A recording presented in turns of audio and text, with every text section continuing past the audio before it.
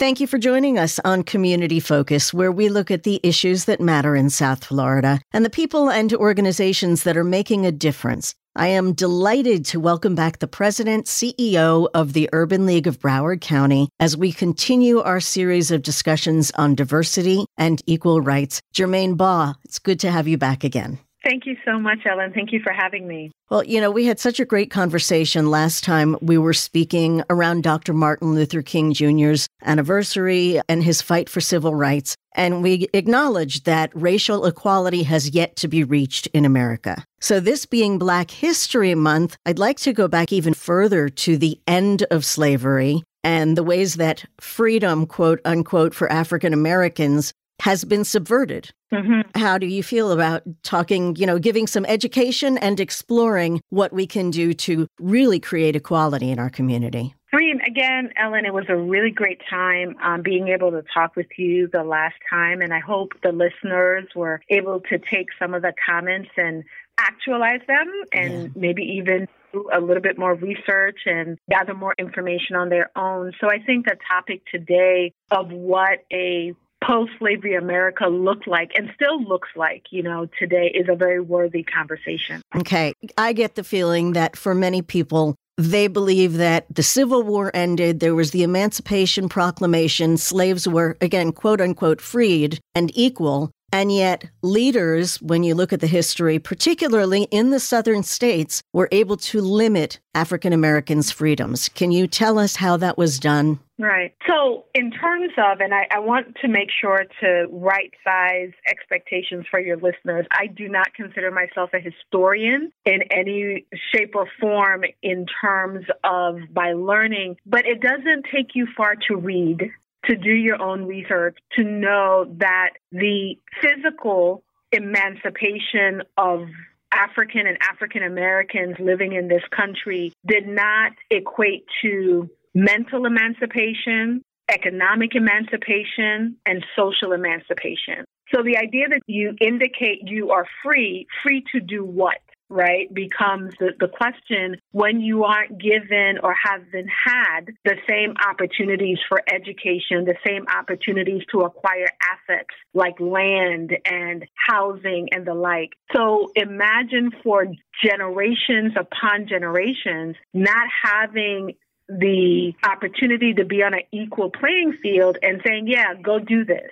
So I liken it to my son, who is now in college. He's 18, who feels, Ellen, that he is fully emancipated, right? Mm-hmm. But yet he calls home for money. I don't know how emancipated that is, right? Right. So again, we have to think about the way in which we started off, in this quote unquote free world. The second is that when we think about that time of a post-Civil War and what that looked like for Black people and white people, we had spent a long time very clear about what our roles were and how we showed up and how we communicated. For white people, I am very sure there was a high level of fear of what people would do when now, quote unquote, given the same, opportunities and freedom. So, of course, the natural order of systems is to continue to perpetuate themselves. Right. So let's find ways to continue to perpetuate this system, even in light of these quote unquote new laws.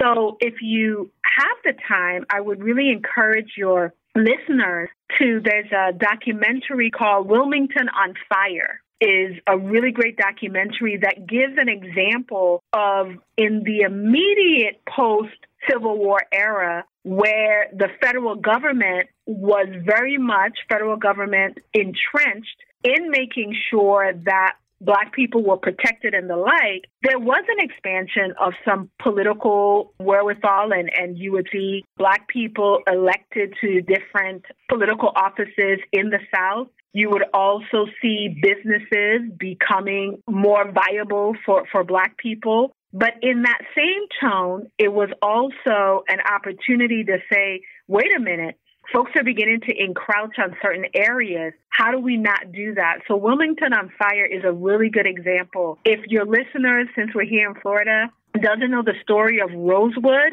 There's a movie related to it that they can watch, but there's also books related to it that talks about the burning of Black communities by mobs of white people to put up boundaries for where they could and could not be. So there are a lot of examples of the fear that triggered, in essence, just mass mobs decimating communities and killing people just because of wanting to keep them in their place, we would say. And I understand when you say there was certainly fear for white people. They didn't know what would happen. And also economic fear, because that was their economy, was slaves. And now who was going to do their work for them? And yet that doesn't equal killing people and continuing these ways of oppressing people for generation after generation. And after you and I spoke the first time, you had mentioned a book called The Warmth of Other Suns. That's SUNS. And I started reading that. And it's talking about Black flight from the South when Blacks were migrating to the North to escape the Jim Crow laws, which had been put in place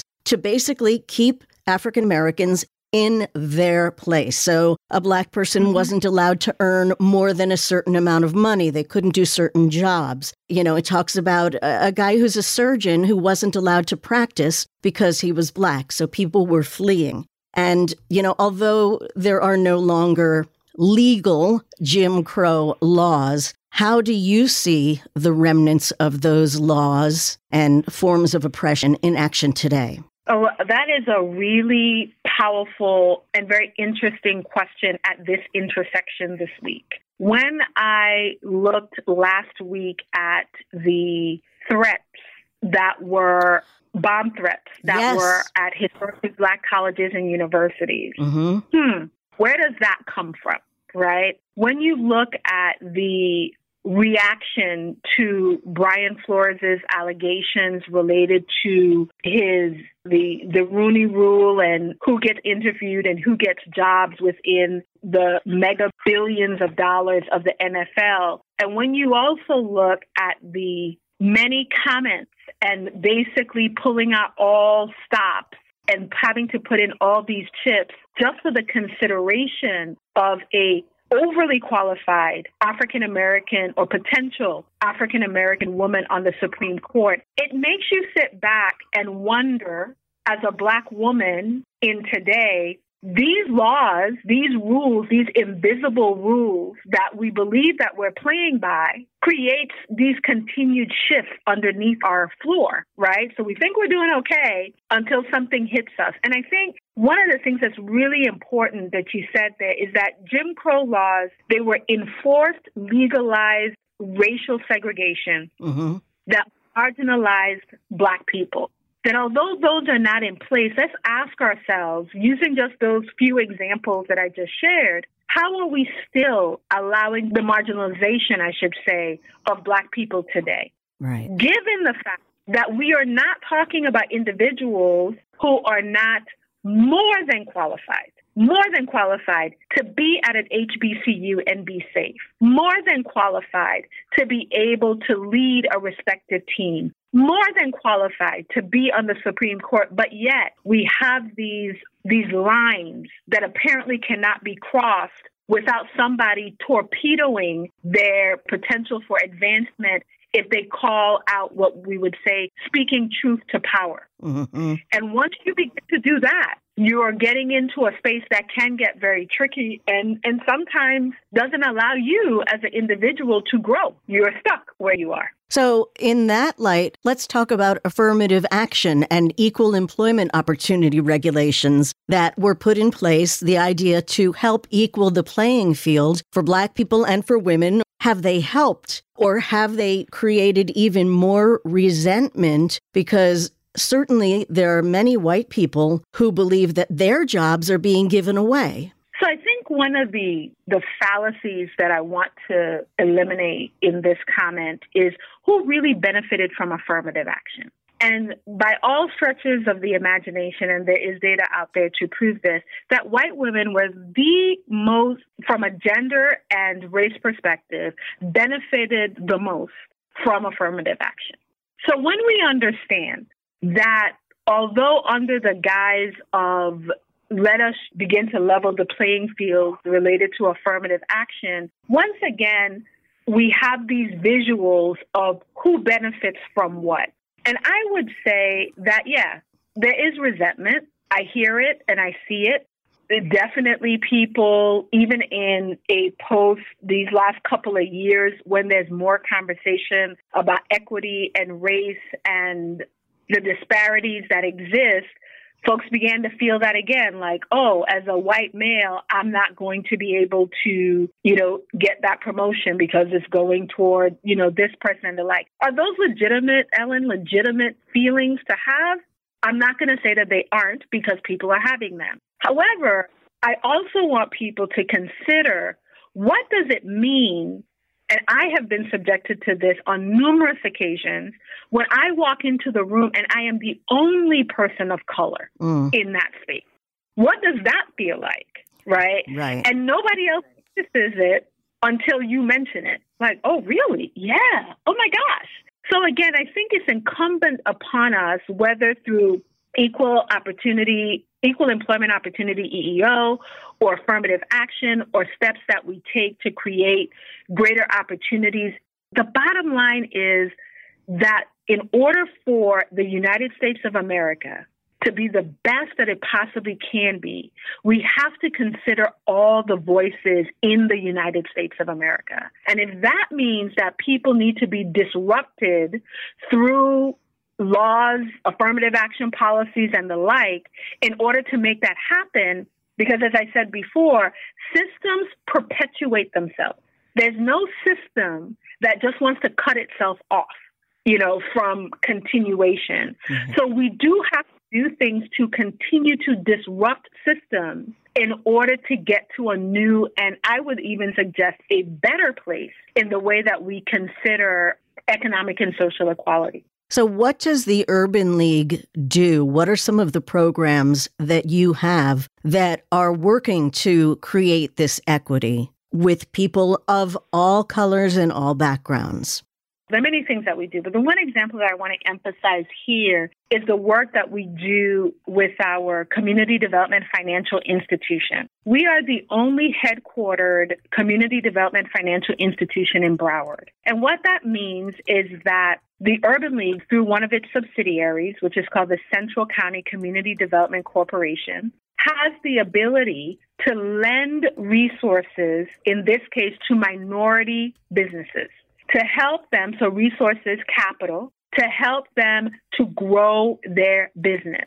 So one way that you tend to look at equity and equality is through economics. How is that pie being appropriately shared and being able to help people to grow their assets? And clearly, starting businesses, growing businesses is a way to grow assets. You're hiring individuals. If you're the entrepreneur, business owner, you're growing your own assets, at the same time.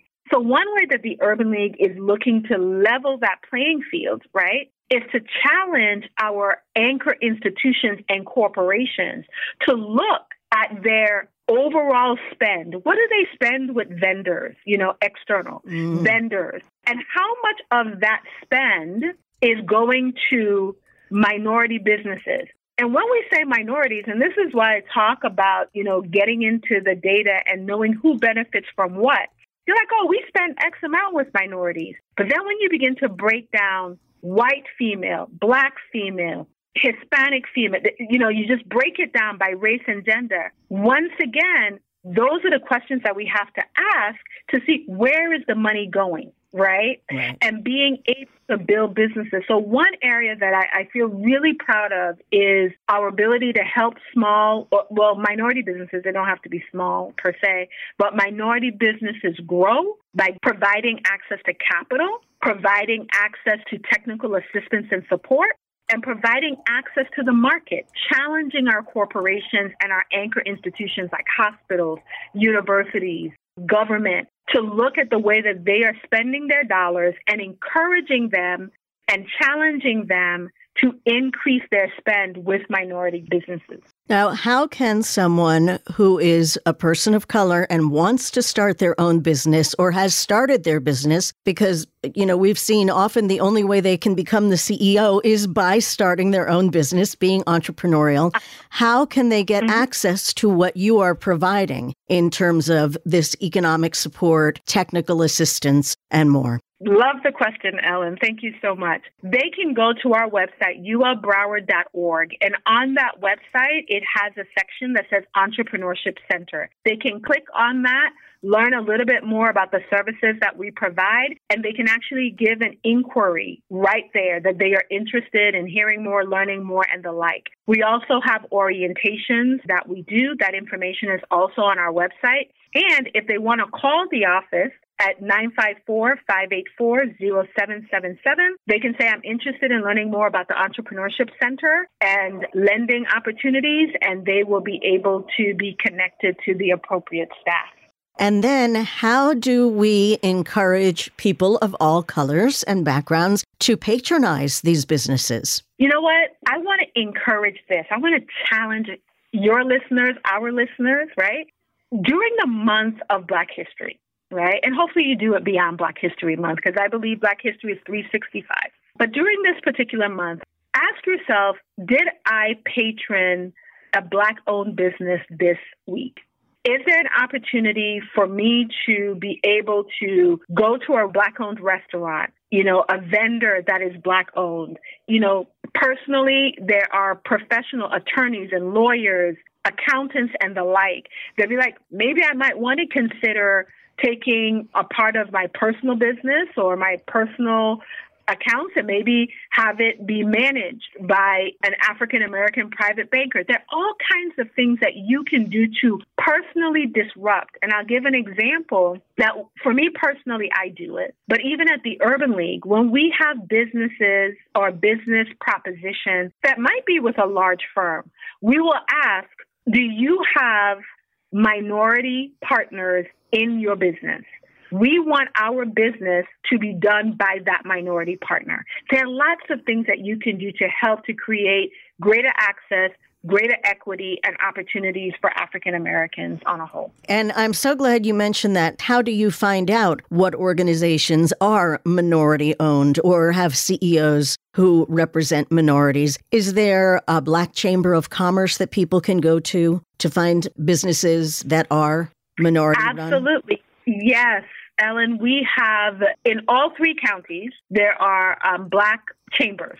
Black Chamber of Commerce. So Broward has a Black Chamber of Commerce. Miami-Dade has the same. You can look up their website. On their website, they have a list of members who are members of the Black Chamber. We also have in Broward County, we have a Minority Builders Coalition. If you're looking for contractors and those in the construction arena, you can go onto their website, call their offices. They have a list there. And then there are definitely entities like Legacy Magazine and Westside Gazette, the South Florida Times, which are all Black publications here in South Florida that has listings of Black-owned businesses and the like that people can patron. Okay, perfect. Unfortunately, we're out of time, but I want to continue the conversation. I'm loving what we're revealing here. And a couple of topics for the future. We need to talk about voting this year in particular, and access to voting. And I'm also curious for next time we talk about the next generation, younger generations, and whether you see them being more accepting of people of all colors and backgrounds. So we'll let that kind of rumble around in our heads for a month. And like you said, this is a 365 issue, so this is not going to end just because it's Black History Month. We're going to continue to talk throughout the year. Absolutely. Thank you so much, Ellen. It is such a pleasure talking to you. Again, it's Jermaine Baugh, President, CEO of the Urban League of Broward County. ulbroward.org is the website. Since we've been talking about diversity, if you want to really see diversity in action, wait till till you see the diverse and delicious types of food and beverages you're going to find at the 21st Annual Food Network and Cooking Channel South Beach Wine and Food Festival, presented by Capital One, coming this Thursday through Sunday. I cannot wait. To tell us more, Andrea Moreno, Public Relations Manager with the festival, is with us. You've got to be slammed with this thing only days away. Thank you for finding time to talk with us.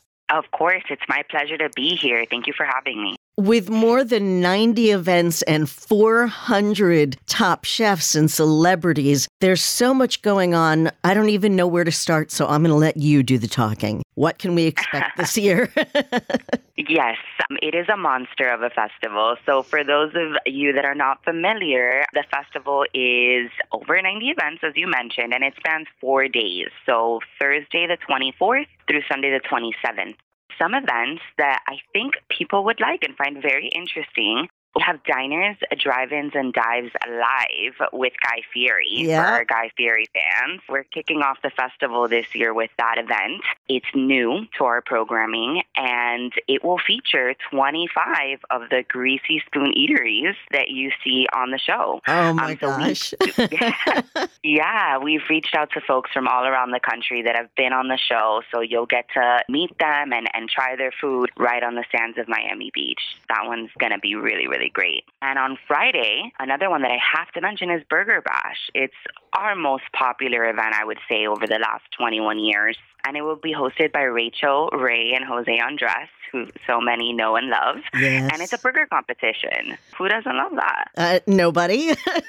Everybody does. And that's only a few of the big names. Keep going. Yes, so that will be on Friday night. And then what I tell everybody that they have to go to if they've never been to the festival is our Grand Tasting Village. It spans 4 blocks on the sands of Miami Beach. We built literally a village of restaurants and activations, and it features a ton of wine and spirits brands. And you get in there and you get to walk, it's tented. For those who are maybe worried about the sun, it's tented. And it's this amazing, incredible village with lounge seating and all you can eat food and bites. And on Sunday, we're really excited about this one. On Sunday, David Grutman, hospitality impresario here in Miami, many are familiar with him, does a little mini festival from 3 to 5 in our courtyard. And we're going to have French Montana performing and Gianluca Vacci. So we're really excited about that. It's just amazing. There are a couple of names that I noticed that people might be surprised to hear. One of them, Pharrell Williams, with with soul food. That's got to be incredible. Yes, Pharrell Williams will be hosting a brunch with his family. He does it with his dad, Pharaoh, at Swan in the Design District. So that one's going to be pretty awesome. We're really excited to have him and his family at the festival this year. Right. And Dwayne Wade, another one. A lot of celebrities we find go into the restaurant business kind of either as a backup plan, as if Pharrell or Dwayne needs a backup plan, or just because they're passionate about it and they're able to. And what's Dwayne's deal? Dwayne, of course, beloved Miami icon. We love him. He's been so good to the festival. As many know, he has his Wade Cellars, his wines. And I know that he is brewing up a new burger concept as well. So he will be a judge at our Burger Bash. And he will also be hosting Food Venture at the new food hall in downtown Miami. He will be hosting that amazing walk-around event. It'll be highlighting all the restaurants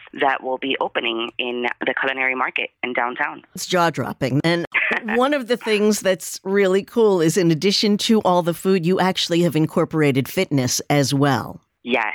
Right? We can't just eat and drink all day. We can sweat it out a little bit.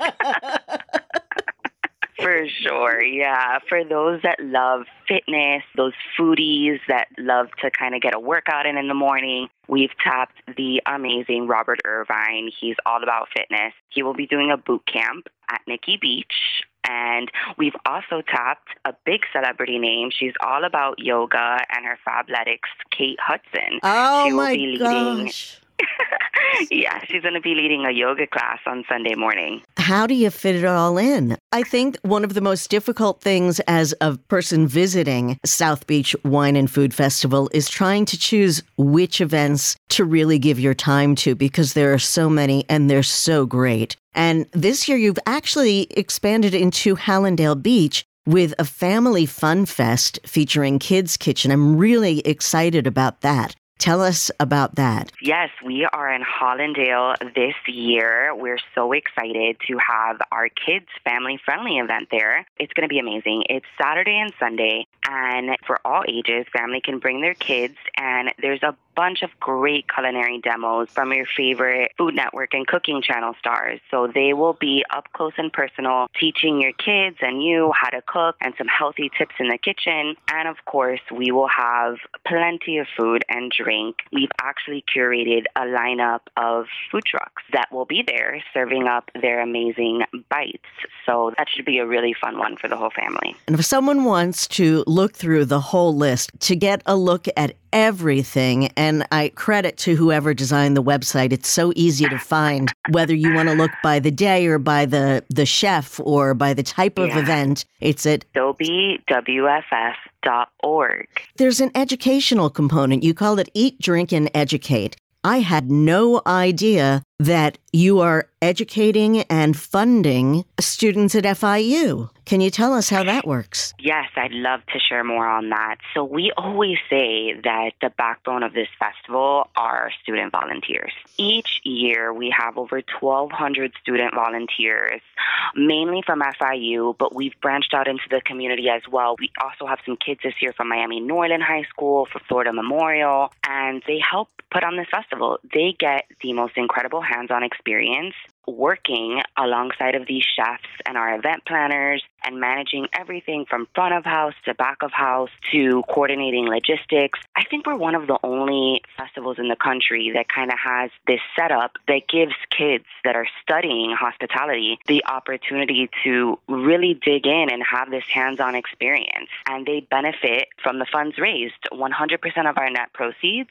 benefit the FIU Chaplain School, and to date we've raised over $31.8 million for the future leaders of the hospitality industry. That's just incredible. Thank you for that. And I've got to think that between the festival and the rise of the Food Network and the Cooking Channel, there must be so much more interest in this industry, in hospitality. And with the food trucks, the idea that you can have your own little business without having to have a brick and mortar location makes it more affordable so more people can participate. Yes, absolutely. It's incredible to see how much this industry has grown here in our South Florida community. And we are happy to think that we've had a little hand in that. Just watching it grow over the last 21 years, seeing how many mom and pop restaurants are succeeding and thriving, especially in such difficult time, right? Considering the pandemic over the last few years, I feel really, really proud to be a part of this community. I think I speak for all of us, and just seeing the industry thrive in the way that it is and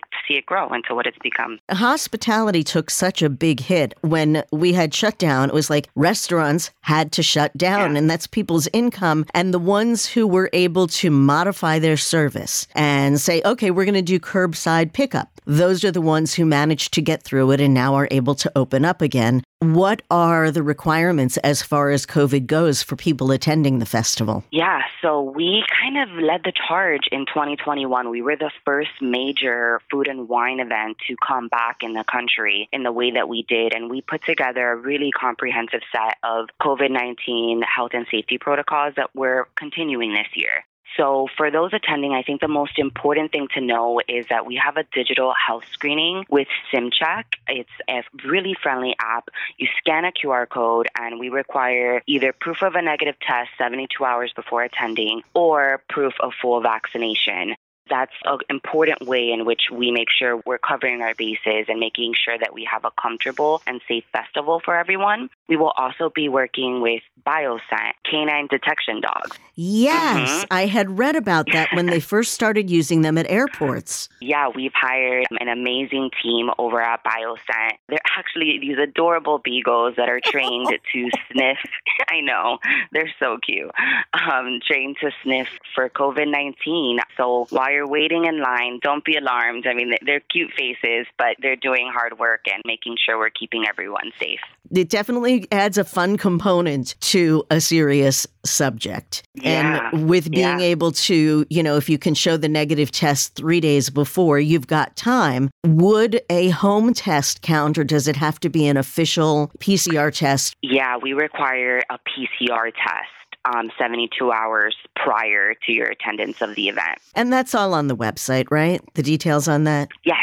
Okay. Yes, everything is on the website. As you mentioned, it's very user-friendly. You can scan events by category, whether you're more interested in an intimate dinner and a walk-around event. In the fitness or family-friendly, everything is really easy to navigate, and our health and safety protocols are all on there as well. Is there anything else that people should know before they go? Before you go, I tell everybody tips: stay hydrated, wear sunscreen, and bring comfortable shoes. A lot of our events are in Miami Beach. They're very walkable and close to each other, so you can go to a brunch in the morning, grand tasting in the afternoon, and a later event in the evening. So just make sure you dress comfortable and are prepared for a little bit of sun, even though I think we're due for some fantastic weather next week. Yes. And what about parking? Will there be in the garages nearby? Yeah, we have all of those details on our website, but we recommend street parking or parking in the nearby garages. All of those are detailed in our transit and parking tab on our website. Carpooling, great idea. Carpooling and Ride Also, new to Miami. They're pretty awesome. They'll get you there and back safely. And if you're going to participate in any of the beverage experiences, probably a good idea to do a ride share as well. Absolutely. I'm just so excited, and I know it's going to be an amazing 4 days, again, starting this Thursday, the 21st annual Food Network and Cooking Channel South Beach Wine and Food Festival presented by Capital One. And again, it benefits the hospitality department and students at Florida International University. Andrea Moreno, thank you so much for what you do. And I hope that at the end of it all, you get a chance to just chill and eat some of the leftovers. Absolutely. That'll be me on Sunday evening. Right. Okay. Well, thank you again so much. We appreciate your time. Thank you, Ellen. Look forward to having you. Once more, the website, SoBWFF.org for South Beach Wine and Food Festival. I'm Ellen Jaffe. Thank you so much for listening today. If you have questions or would like to suggest a topic for the program, please feel free to email me at ellen.jaffe@cmg.com. That's JAFFE@cmg.com. Hope you have a wonderful day. Join us again next Sunday for an all-new edition of Community Focus.